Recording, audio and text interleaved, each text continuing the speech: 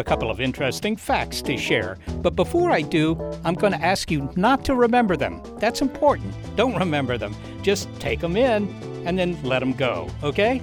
All right, here they are. First, Mars is known as the red planet because of the iron oxide, that's rust, that's in its soil. Here's another one. Snails have the most teeth of any animal, between 1,000 and 12,000 of them, actually. And finally, at any given time, there are roughly 1,800 thunderstorms raging on Earth with 100 lightning strikes per second. Pretty interesting facts, but I hope you didn't waste precious brain activity committing them to memory, because technology will remember for you.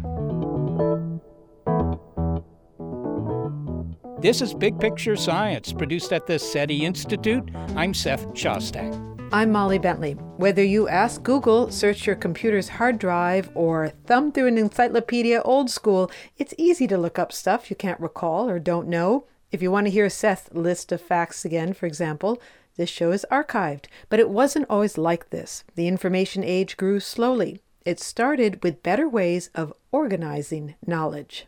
In this episode, the tools and tricks that have relieved our brains from the necessity to remember. Find out whether our accumulation of terabytes of data is making biological memory obsolete, or is it boosting our brain's ability to use information? This episode of Big Picture Science is Fuhgeddaboudit.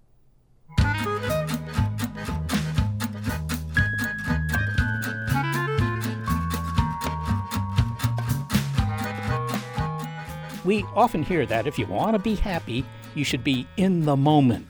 Okay, that's fine for those of you who meditate, but for the rest of us, the past and the future keep butting in. You try to be here now, but find yourself wondering about whether you turned off the stove when you left this morning, shut the garage door, or worrying that your crazy cousin will show up unannounced for the holidays again. It's natural that our minds wander from the present. After all, evolution shaped our brains to include memory. I'm David Eagleman. I'm a neuroscientist at Stanford. The reason we remember is so that we can better predict the future. That's the whole reason we have memory. It's why we write anything down, is so that we can make better simulations of what will happen next. What and how our brains remember profoundly shapes our lives. But consider that Dr. Eagleman said we have memory and we write things down. They seem like the same thing, right? But they're not. Jotting down an idea is not the same as memorizing it. It's outsourcing your memory to ink and paper, or if you use a computer, to magnetic disk. Seth, which one do you use? Ink and paper or magnetic disk? Well, I use them both, actually. But, if I'm on an airplane or having lunch, I usually use pen and paper. I don't know, somehow it's easier, just physically. And I find that the ideas are a little better that way. Well, whether you write with pen and paper at lunch or not, or use another external device, it's not the same as biological memory. Now, the ancient Greeks often memorized, really lengthy poems like the Odyssey or the Iliad. So how did we come to rely on memory aids? Well, it goes back to the fact that the brain, even the brains of the ancient Greeks, could only remember so much. So the benefits of writing things down were quite obvious. Writing itself, which began about 3500 BC in Mesopotamia, put information at our fingertips, well, at their fingertips. But, of course, that wouldn't be very helpful if everything was a jumbled mess. We had to get organized. Here's where type A personalities get revenge for all the jokes about being retentive. Ideas that are well organized can be retrieved quickly, like plans for an aqueduct or a method for collecting taxes. Bingo, you've got the growth of civilization. Okay, it's not quite that simple, but as anyone who favors ring binders knows, you can achieve great things if you can find valuable information fast. Yeah, do you have a lot of ring binders, Molly? I think you probably know the answer to that. Now, you'd think that the first method for sorting ideas would be one that draws on, one of the first sequences we learn.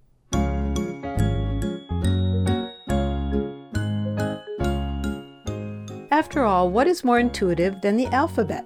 Developed by Phoenicians between 3,000 and 4,000 years ago, it's had a lot of time to instill order, and it has for us. Imagine trying to find oregano or cumin in the supermarket spice section without the alphabet. But had you gone to an ancient library, you wouldn't find the scrolls arranged in a sequence of I don't know, Athens, Byzantium, Corinth, Delphi, Eritrea. The Greeks and even the Romans, as innovative as some of them were, weren't inspired by alphabetical sequence. It's very interesting how something we regard as totally normal took centuries and centuries and centuries to develop. Alphabetical order took off in the Middle Ages when a lot more books were made and a lot more people were reading them. Really, alphabetical order to sort stuff is used when there are large amounts of things. And here's a surprising thing. Alphabetical order seems intuitive, but it was considered random, even scandalous. Imagine putting the word angeli, or angels, before Deus, or God, simply because A comes before D, says social historian Judith Flanders. The neutrality of alphabetical order made it radical because it democratized access to knowledge, she says, and she knows something about being organized. She's the author of A Place for Everything, The Curious History of Alphabetical Order. But we wonder, since we rely on computers now to sort information, will alphabetical order become irrelevant? Judith, let's go back to ancient times. Did the Great Library of Alexandria there in northern Egypt, around 2,300 years ago, what's that, 250 BC or so, use alphabetical ordering? I mean, before it burned down, it was estimated to contain several 100,000 scrolls. So, okay, you walk into the library, you hope to pick up a good beach read. How would you find things there? I mean, no one can memorize 250,000 scrolls. We do think that possibly the Great Library of Alexandria was the first to use a very rudimentary form of alphabetical order. Today, we tend to think that there's only one kind of alphabetical order. You start with the first letter, you move on to the second letter, you move on to the third letter, and so on. But actually, historically, alphabetical order developed much more slowly. And at the Great Library of Alexandria, they probably used first letter only alphabetical order. So all the scrolls with an author whose name began with A are there. All the scrolls with the author whose name begins with B are here. And there is no further subdivision. Okay, so the Great Library of Alexandria seems to have at least used first letter organization, possibly within a small set of subject categories like law and poetry and that kind of thing. Well, what about the Romans? I mean, the Romans were very practical. They didn't develop new ideas particularly. Even though they would build viaducts and stuff like that, they were great at organization in some ways. Well, you're looking at this as though alphabetization is the great good, and we have been working towards this historically through the centuries. There are many methods of organization that don't involve the alphabet or involve the alphabet as a secondary sorting tool that we continue to use today. And the idea that this is the only sensible sorting tool is kind of regressive. The Romans were not remotely interested in alphabetization. They hardly used it. Instead, they used geographical, they used chronological, they used, very importantly, hierarchical. All these sorting orders are sorting orders we kind of know about and don't think about today. For example, geographical. Let's take us back 3 decades, when we still use telephone books. Phone books are not primarily alphabetical. They're primarily geographical. Only then do they break down, and even then, not to alphabetical order, it's commercial and residential. The third level of categorization is alphabetical. It's funny how you don't even think about that when you use the phone book, right? You turn to the part where your city is, and you start there. And equally, an electoral register we think of as being alphabetical, but of course, primarily it's geographical. Then it's chronological, only people over the age of 18. And then it's alphabetical. I think you mentioned in your book that not so long ago, a little over 100 years or so, Harvard and Yale universities would list their students not necessarily in alphabetical order, but on the basis of the social status of their families. Yeah, that's about 200 years ago. I would like to give them a little bit of credit for getting themselves together. But indeed, hierarchical sorting orders were hugely important historically. In Britain, the Doomsday Book in 1086, which was the first book put together of land tenure, who owned what for tax purposes, was in geographical order and then in hierarchical order. So you started with the most important barons and nobles, and then you worked your way through the clergy, and then the prosperous middle section, until finally you got to the smallest landowners. I think that, the thing about alphabetical order is that we learned it very early. Kids learn their ABCs often long before they're able to read or write. It has a tune, a jingle with it, so it's almost muscle memory, right? You don't have to think about, well, this begins with a B, so that's going to come before anything beginning with an M or an N. Well, there are two parts, and again, we've merged them in our heads because they happen at the same time. We learn the alphabet, as you say, by the Little Alphabet Song, and that is important in teaching us to read. We need to be able to recognize all the letters of the alphabet. What we do not need to learn to read is to have the alphabet in any particular order. It wouldn't matter if we knew that or not, as long as we could recognize all the letters. But because we learn them in an order, we have also borrowed this order to use for a separate thing, which is categorization and sorting. I have to say, when I first went to Japan, something I did the second day I was there was to find a department store and go look at the typewriter section, because I wanted to know what they do about the fact that they have these ideograms in place of letters. And it seems like a tremendous societal burden not to have an alphabet. Well, of course, we are speaking from a place of bias, because to us, something neutral, like the alphabet, like a typewriter, is the default. For thousands of years, there's been a perfectly efficient system for Chinese, for Japanese, categorizations that have worked terribly well. Certainly in China, they invented systemic sorting of reference books, of encyclopedias and sort of proto-dictionaries 1,000 years, well, 600 years, before the Western world did. They had a perfectly good sorting system. It just isn't ours. It seems, maybe from the outside, that alphabetical order is completely fair because, as you say, we don't even know how it turned out that, A, B, C were the first three letters.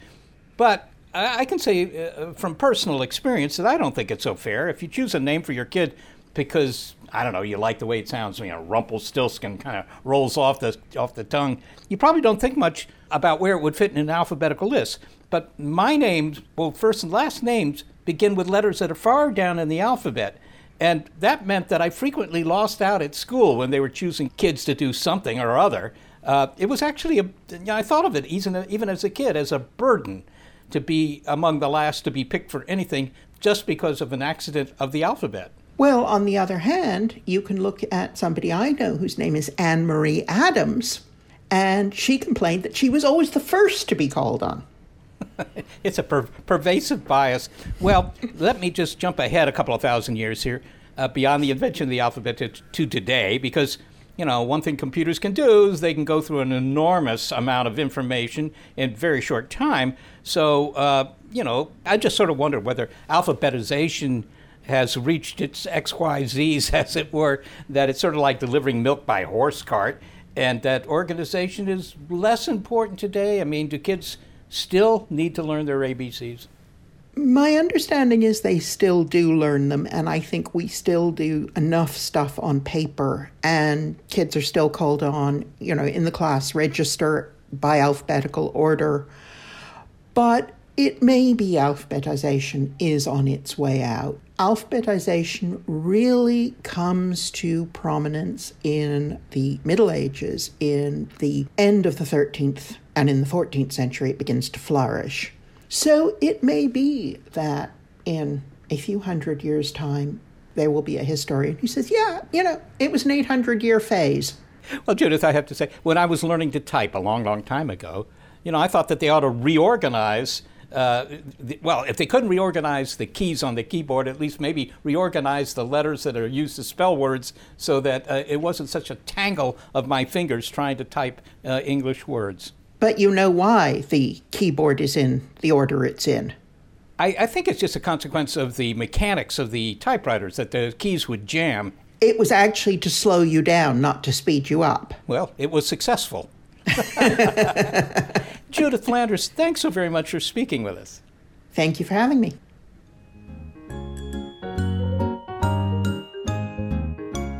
Judith Flanders is a social historian, and she's the author of A Place for Everything, The Curious History of Alphabetical Order.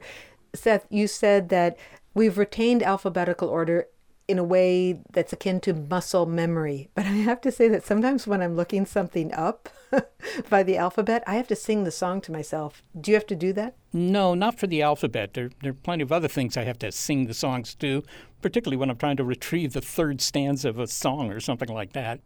You know, Judith and I talked very briefly about the keyboard order, the QWERTY keyboard as it is, QWERTY being, you know, the first 6 letters you see on the top row, alphabetical roll on your keyboard. That goes back to these mechanical typewriters. And, of course, the reason they did that is, you know, it was just the mechanics of the typewriter. If you typed too quickly, you would clash the keys, the little metal arms that the keys were on, right, would hit, and you'd have to unjam them. Well, actually, you and Judith said that, and it sounded like you were saying different things, but you were actually agreeing with each other, and that wasn't clear. So the idea is that the keyboard is laid out that way so that you will slow down so that the keys don't jam up. Yeah, exactly.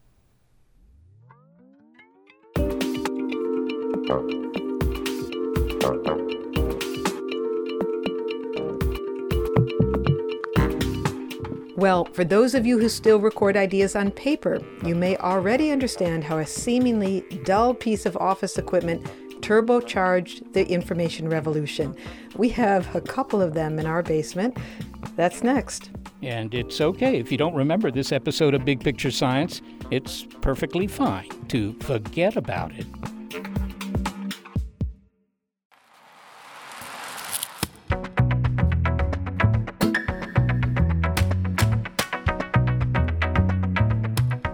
You know, I can still remember my Boy Scout law from when I was about 11 years old. We all had to learn it. Okay, let us hear the list. What was the Boy Scout law? Boy Scout law was, a scout is trustworthy, loyal, helpful, friendly, courteous, kind, obedient, cheerful, thrifty, brave, clean, and reverent. Didn't have to write it down. And have you been able to uphold all those qualities all these years? Well, I'm not the Boy Scout anymore. I upheld most of them, I would say. Most of them, yes. Well, we're talking about the impact that our increasing outsourcing of information to, well, whatever it may be, tablets, scrolls, notebooks, computer hard drives, has had on our biological memory. But also, what we got in the bargain using external storage has helped us to do more, faster, better. And all of that powered the modern age. The mid-19th century began to feed on information the way steam engines did coal. But where do you put all that paper? The correspondence, the production schedules, the orders for steel or feathered hats.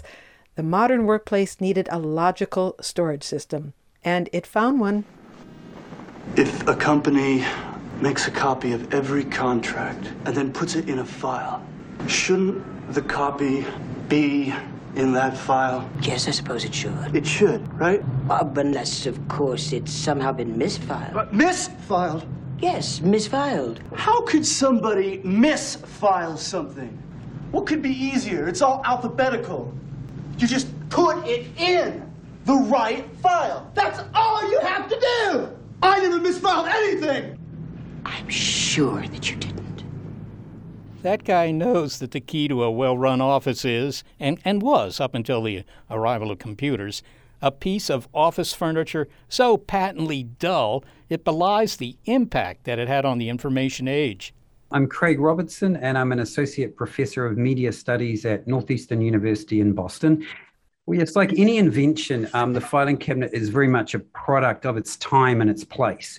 So that time was the late 19th century, and that place was not just the office, but the office in a corporation. And what that means is that the scale of production has increased dramatically. So what you need is access to information. Which was recorded on paper. Lots of paper. If it was loose paper, it was stored in piles, right? Or put on a spike, right? So it was sort of in piles, but not in really any order. And then if you wanted to find a particular bit of paper, you would look through the pile and try to pull it out and not disrupt the pile of paper. And so the solution in the past to that kind of problem had been to store relevant bits of paper in bound volumes, in books, right? As the amount of information, the amount of paper increased, books also became completely impractical.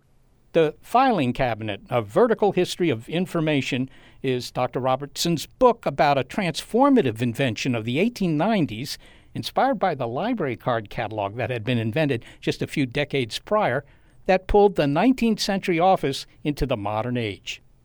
Craig, what problems of the 19th century office was the filing cabinet designed to solve? And I'm imagining a figure like Ebenezer Scrooge writing something in his ledger. It would be a big, thick ledger. He'd be writing all of the accounts in pen. And that account book or that ledger would be really key, but it would all be bound together. All the information would be bound together. As Scrooge wrote in that ledger, right? Like he's writing it today, on September the 13th. So-and-so happened. The next day, September the 14th, I dealt with someone else. So it's arranged chronologically. So if you're trying to figure out the history of your business with one particular client, you're having to scroll through all these different pages. And in part, it's your own personal memory that's aiding you finding the relevant bits of information. Now, Craig, you're using the word information, and we're all familiar and comfortable with that word. I mean, it's the information age. In the mid-19th century or in the late 19th century, when the filing cabinet made its debut, was the word information the word that people would use to characterize what was being put into filing cabinets? Yeah, well, one of the things I think is so important about the filing cabinet is it's through the use of the filing cabinet that the word information sort of starts to circulate with its modern meaning. So in fact, prior to about the middle of the 19th century, information often referred to was almost like a verb, right? The idea of being educated, of being informed, to be informed, right? And it's only slowly through the 19th century that information becomes like a name for an object, for a thing. There's this change in an understanding of how much information we need to know about our economy, about our population. This is the moment when passports come in, right? And border control comes in. And so what's going on is sort of as we enter to the 20th century into the modern world, we need information, right? On a scale that previously societies haven't gathered and collected. So what you see when you open up a file drawer, in my argument, is you see information. What used to be a bound page in a book is now a loose piece of paper. So information becomes something that can exist at the end of your fingertips. Mm-hmm. I find the filing cabinets quite intuitive. I can feel myself going through the tabs. Like what you would do, you have all these files and you just go through with your finger, right? And you have a sense at one glance, all the files that you have, and then you understand the order, how they're ordered. It's just easy to find things. It really is. And, and that phrase, at a glance, right, was how a lot of filing equipment companies advertise the filing cabinet. And what sort of goes from this is not only is it intuitive, right, is it that this is where the filing cabinet isn't this benign and inert thing, that what the filing cabinet is doing, right, it's guiding us. Like that's how the filing cabinet was sold, right? It was sold almost as like a machine that did the remembering and the thinking for us. So then it's our fingers that are doing the work, not our brain, right? Because the filing cabinet itself, right, is the brain. It's doing the thinking. Surely it wasn't described as a machine, though, was it? Well, this is the crazy thing. It was, right? I mean, as ridiculous as it is, it doesn't fit our idea of anything that is mechanical or a machine. But again, the moment it emerges at the beginning of the 20th century, this is an era besotted with the idea of machines, and machines equal progress and modernity. So therefore, to sell the filing cabinet, right, to make it something that people would see value in, it was referred to as a machine that could then be operated by hand, by those fingertips. One of the charms of your book about the history of the filing cabinet are the images of the advertisements that you include, and some of them are quite amusing. I'd like you to read the advertisements that were touting the verticality and the strength of the filing cabinet. But first, can you give us a setup here? The filing cabinet was marketed as something quite modern. What was the PR angle here? The one I think that captures it the most is a company that was called Shaw Walker that came out of Michigan. And their slogan through the first half of the 20th century was built like a skyscraper, right? That the filing cabinet was built like a skyscraper. And all that meant was it was like a skeleton structure that you would then insert drawers in and put sides and a top on. And so you had these crazy series of ads. Craig, can you read one of those ads? And maybe describe the picture that goes with it, the drawing that goes with it. It's pretty amusing. To portray this, to put this across, when they talk about this, the strength of the filing cabinet, there's a drawing of a filing cabinet with an open drawer and a man in a suit is jumping onto the open drawer. And when it comes to rigidity, the same man in his suit continues to use the filing cabinet as sort of as a piece of exercise equipment. And he's doing something that's sort of like a pull-up on an open drawer, right? And the idea is that both these things are showing that nothing can budge the filing cabinet. So when they're talking about the strength of the filing cabinet, the text beside it says, jump into an open drawer of a Shaw Walker steel letter file with all your might and main, then jump out. The drawer is just the same as it was. It still continues to run silently, smoothly, and speedily. This extreme test is proof of Shaw Walker skyscraper construction. You know, what strikes one about these ads is that they seem to be appealing to a kind of stereotypical masculinity, and not in a subtle way, with the image of the skyscraper behind the drawing of the file cabinet, but yet it was women who ended up using the file cabinet, in fact, being the filers. Yeah, I think that what these ads do, like as you said, they really do convey that, you know, these men in their suits in an office are, you know, their masculinity cannot be questioned, right? You know, and I think the way I understand that is that what I see in these ads, therefore, is a response to the sort of the anxiety created by the arrival of women in the office, right? So prior to the 20th century, most clerks were men. What we're seeing is like to say, just because women are in the office now, that shouldn't devalue the work that men do in the office. You address the role of the filing cabinet in what you call in your book the ascendancy of the importance of information. So information was becoming more important. People were collecting more of it so that they could run their businesses. I wonder if you could talk about the role of the filing cabinet with regard to our memory. It was described as automatic memory. So you could put all this information away and you could store it. I'm wondering, did that change our relationship to memory and to forgetting? I know that's a very broad question, but it strikes me that here's a time in history where we thought we can just remember everything. We'll write it down and we'll file it away. Yeah, I think the key part is that what you're talking about there is that sort of idea of scale, right? That suddenly, you know, what the filing cabinet did is it allowed the scale of what could possibly be remembered, right? The things that could potentially be remembered, that increased, like at the time, to what seemed like a vast scale. Like suddenly, you know, we have drawers and we fill up that filing cabinet. Let's get another 4-drawer filing cabinet. Or if we want to go really crazy, we get a 5-drawer filing cabinet, right? You know, and we can just keep storing this stuff. I mean, there is a limit, right? In the sense that filing cabinets take up space, right? But still, the filing cabinet definitely encourages the collection of more and more information.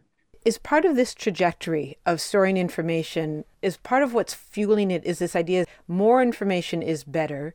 We can control information if we break it down into smaller and smaller bites, something called a granular certainty. Then maybe you can talk about that. And that somehow that will bring deeper understanding. But that hasn't necessarily happened. I mean, do you feel like today we have control of information, or we have any deeper understanding of the world because we have so much information?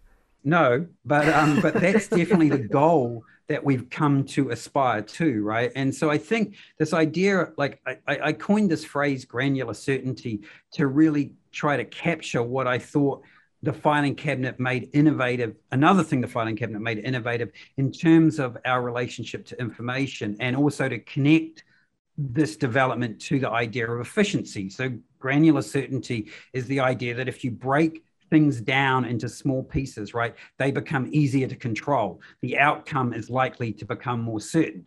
And, in the early 20th century, think of the assembly line, Henry Ford's assembly line, right? This is the logic that the filing cabinet's part of, that, if we can break information down, if we can break knowledge down into small pieces, it's going to help us have sort of more mental dexterity and allow us to make connections that we may not previously have been able to do or see, right?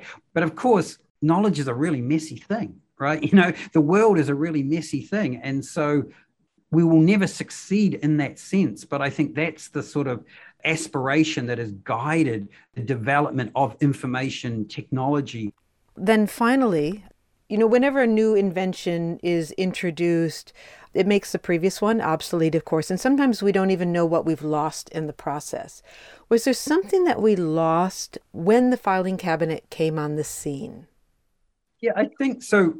We lost what advocates argued was its plus, right? So its plus was it got rid of all extraneous context, right? So it reduced everything to these small, specific chunks of knowledge that we call bits of knowledge that we can call information, right? So we lose the sense of context. And I think the way I can explain that best perhaps is the difference between finding information on a page in a book and finding it as a piece of paper in a folder. So again, if the correspondence for a business is organized in a bound volume, right, and kept, chronologically, when you're looking for the letter from a particular person, you are scrolling through, right, all the business activity that's happened either side of it. So sort of subconsciously, you're getting a sense of the larger context of the business, right? Whereas when you are in a filing cabinet, you're just getting that one piece of information or that one client correspondence isolated and separate from everything else. So I think, and we still see that today, right? In the last decade or so, we've had the celebration of big data, right? And big data works by extracting and removing all the context from it. So I think that's what disappears is sort of the knowledge, right? And the value that we can give to knowledge is this well-rounded or more rounded thing versus the very efficient specificity of information. Craig Robinson, thank you so much for talking to us about the history of the filing cabinet. Thank you. It's been a lot of fun, and I appreciate your interest in the book. Craig Robertson is an associate professor of media studies at Northeastern University in Boston, and he's the author of The Filing Cabinet, A Vertical History of Information. Well, you can see how significant the filing cabinet really was, and the success of the filing cabinet, I think, is manifest in the fact that today's file system on any computer is based on folders, with tabs, just like that thing in your office, right? They didn't have to do it that way. They could have just had a list on the page and you click on whatever you want. But instead, they have files with stuff in them. I think that the point is that, now suddenly information was right there in the office in that steel box over there, and you could open up a drawer and go find out something. Any, television show you watch where they have to get some secret information, what do? They just go to a file cabinet and are able to find it right away. I love file cabinets. Do you? Well, only in mahogany, of course.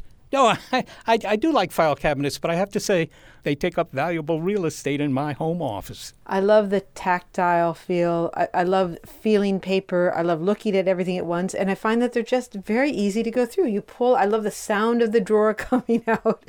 And then you can just flip through all of those files and, sometimes see your mother's or your grandparents' handwriting. I like that. There's something quite generic about information on the web. Well, it's like photo albums, right? You know that this photo album includes your last Christmas vacation, but as you're going through it, you also see photos you hadn't thought about for a while.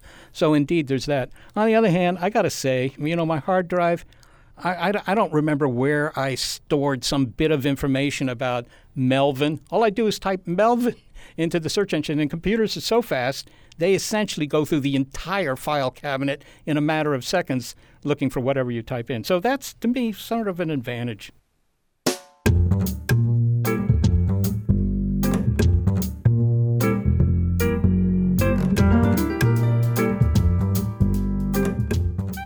Well, from paper files to computer files, you may feel that the need for memorization is going the way of the stone tablet. Maybe, but neuroscientist David Eagleman thinks offloading information is actually a good thing. Kids now can consume a huge intellectual diet, and they don't have to worry about memorizing it. And who cares? That's wasted space. Next, where your brain stores memories and why it might not be so bad to let the machines remember for us. The title of this episode, Forget About It, on Big Picture Science.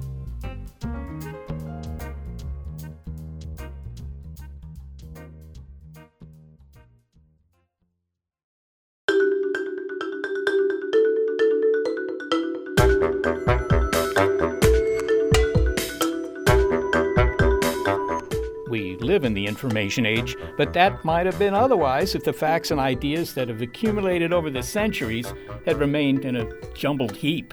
I heard an amusing story about one guy some time ago who claimed he put all his paper into a barrel and said, "That way I know where everything is." Well, bully for him, but the modern age required more efficient, more detailed forms of organization. Every time we snap paper into a ring binder or hit Control-S on our computer, we rely a little less on biological memory.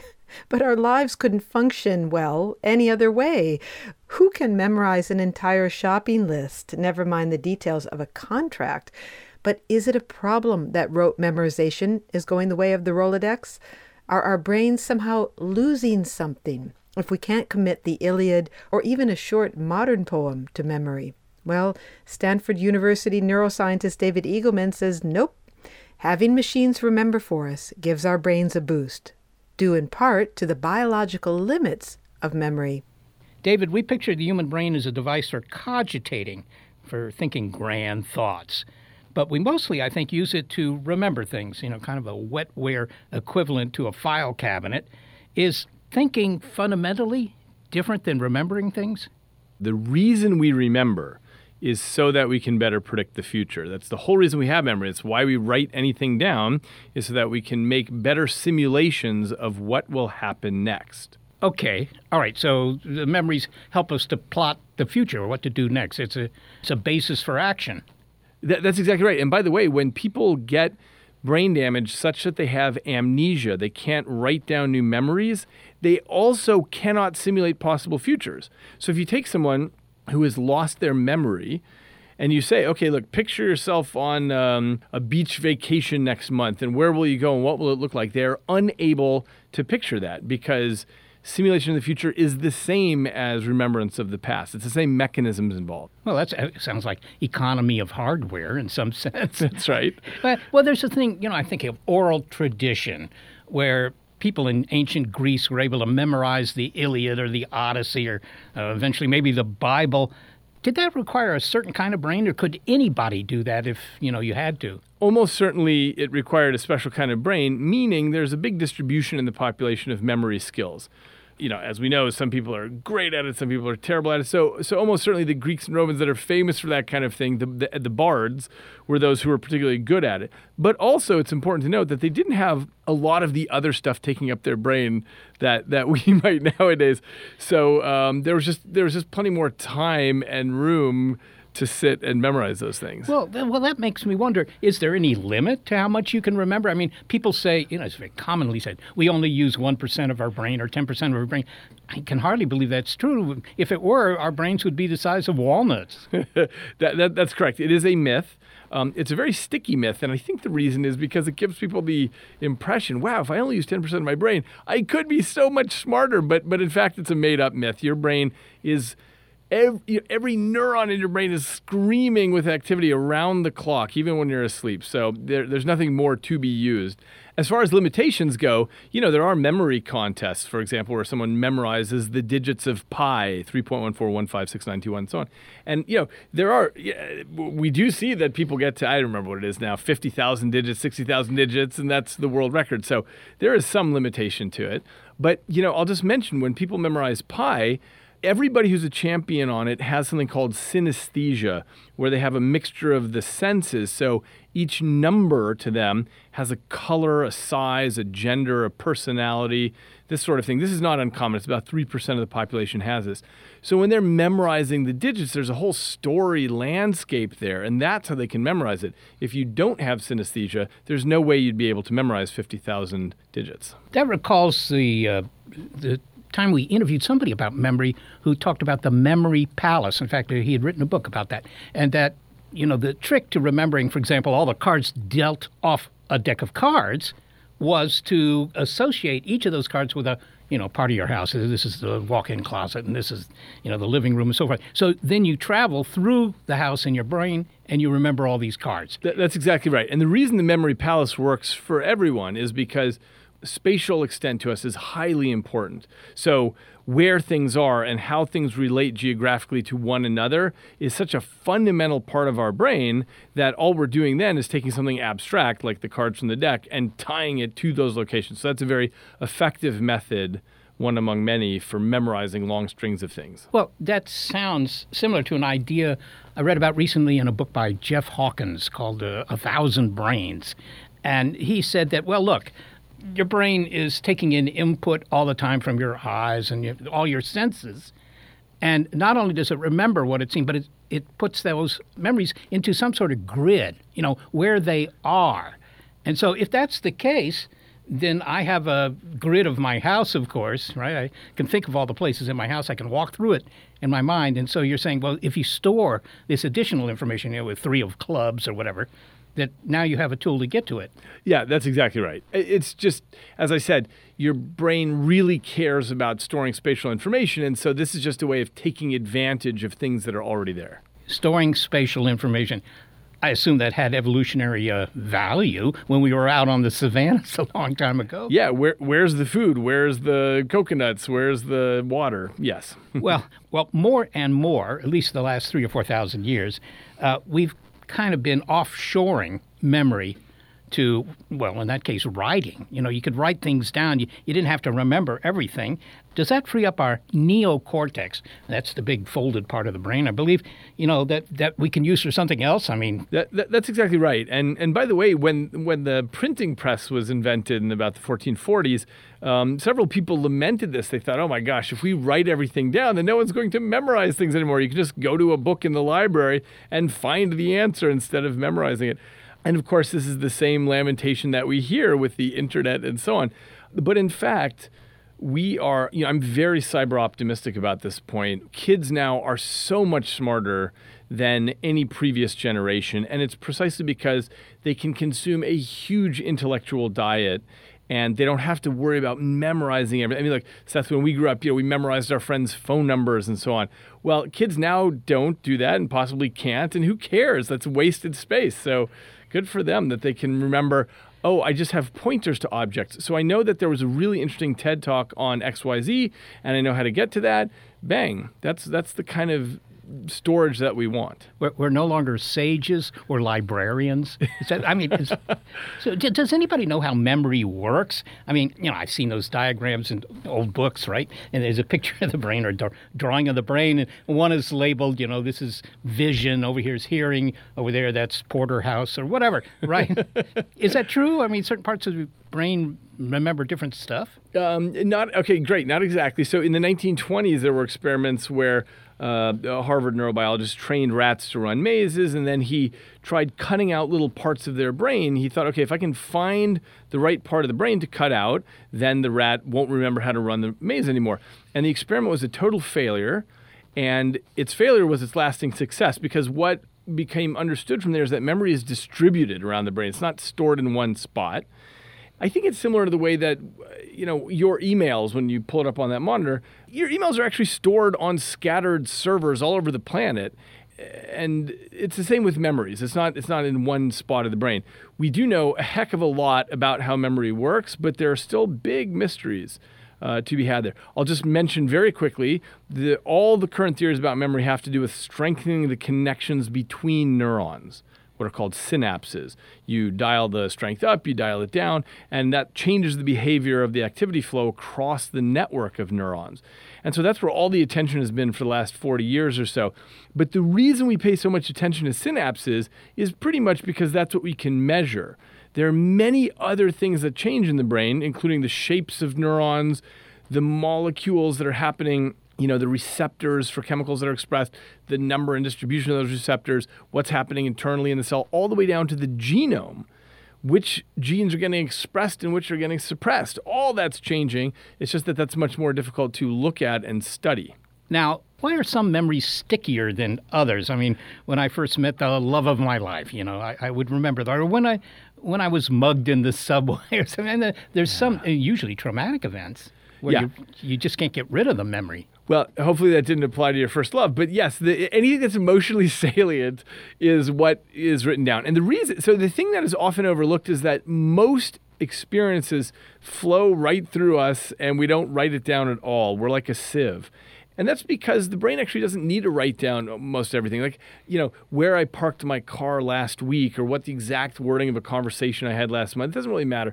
All I need is the gist of most things, and most things I don't need at all. So anything that is tagged with a high emotional salience, whether love or trauma or whatever, that's what gets written down, because those are the things that are most important for navigating our future. Okay, I'll buy that. But what about all those rock and roll song lyrics that are taking up space in my cranium, right? I mean, those meant a lot to you when you were a teenager. When you first learned. Now, if I played you a new rock and roll song now and I said, Seth, you got this, all the kids are listening to this, it probably wouldn't stick. No, and it doesn't. Well, finally, David, in an age where people can pull a phone out of their pocket and answer just about any question, and people in tech here in the Silicon Valley occasionally talk about how we might eventually have a memory chip implanted in our brains. You look skeptical to that. But, I don't know whether it'll happen or not. But even so, what is the advantage of memorizing anything anymore? I mean, is rote learning just, totally passé? I think rote learning is on its way out. There are some cases where it's useful. But, as I said, we remember where to find the information. And it's an extraordinarily useful thing that we're taking on nowadays. So the phone is like your exobrain. It's the external brain. And it's I'm constantly running into kids who say something that's so smart. And I think, how the heck did they know this? And they say, oh, I learned that on a TED Talk or whatever. But, when we grew up, we had whatever hometown we were in. We had whatever teacher we had. And that's essentially all the knowledge we had was from that teacher, or maybe we'd go to the Encyclopedia Britannica. But the fact that you can access anybody, you can access the best person in the world giving a TED Talk in 15 minutes, summarizing what they know, it's absolutely terrific that we are raising children with this, and that's what's going into their storehouse of knowledge, and they know where they can find these things. I always thought I was born 50 years too soon. Yeah. It seems that's the case. Well, David Eagleman, thank you so very much for speaking with us. It's great to see you again, Seth. David Eagleman is a neuroscientist at Stanford University. Well, Seth, when we look at the big picture here, it's clear that there are some things we don't do anymore, that we don't memorize anymore, and we may feel as though we've lost something. But one of the questions we asked in the show is whether our brains are somehow hurting as a consequence. Well, I don't think so. I mean, consider what Dr. Eagleman said about the fact that, we offshore a bunch of memory, but on the other hand, now we can spend more time thinking about all those data. I remember 30 years ago having to memorize the telephone numbers of all my friends. So I don't have to do that anymore. I can spend more time talking to them about things. But are you certain that we really haven't lost much? Well, we have lost something. I mean, my roommate, could quote Shakespeare.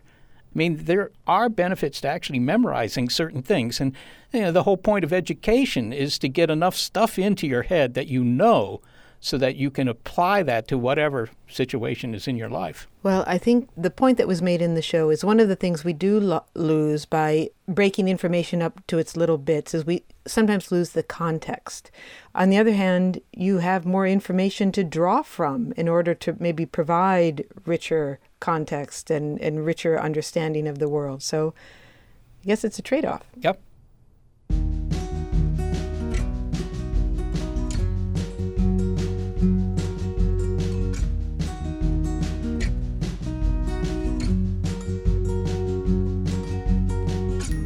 Well, if we remember anything, it's that this show relies on the talents of senior producer Gary Niederhoff and assistant producer Sarah Derwin. Thank you to both of them.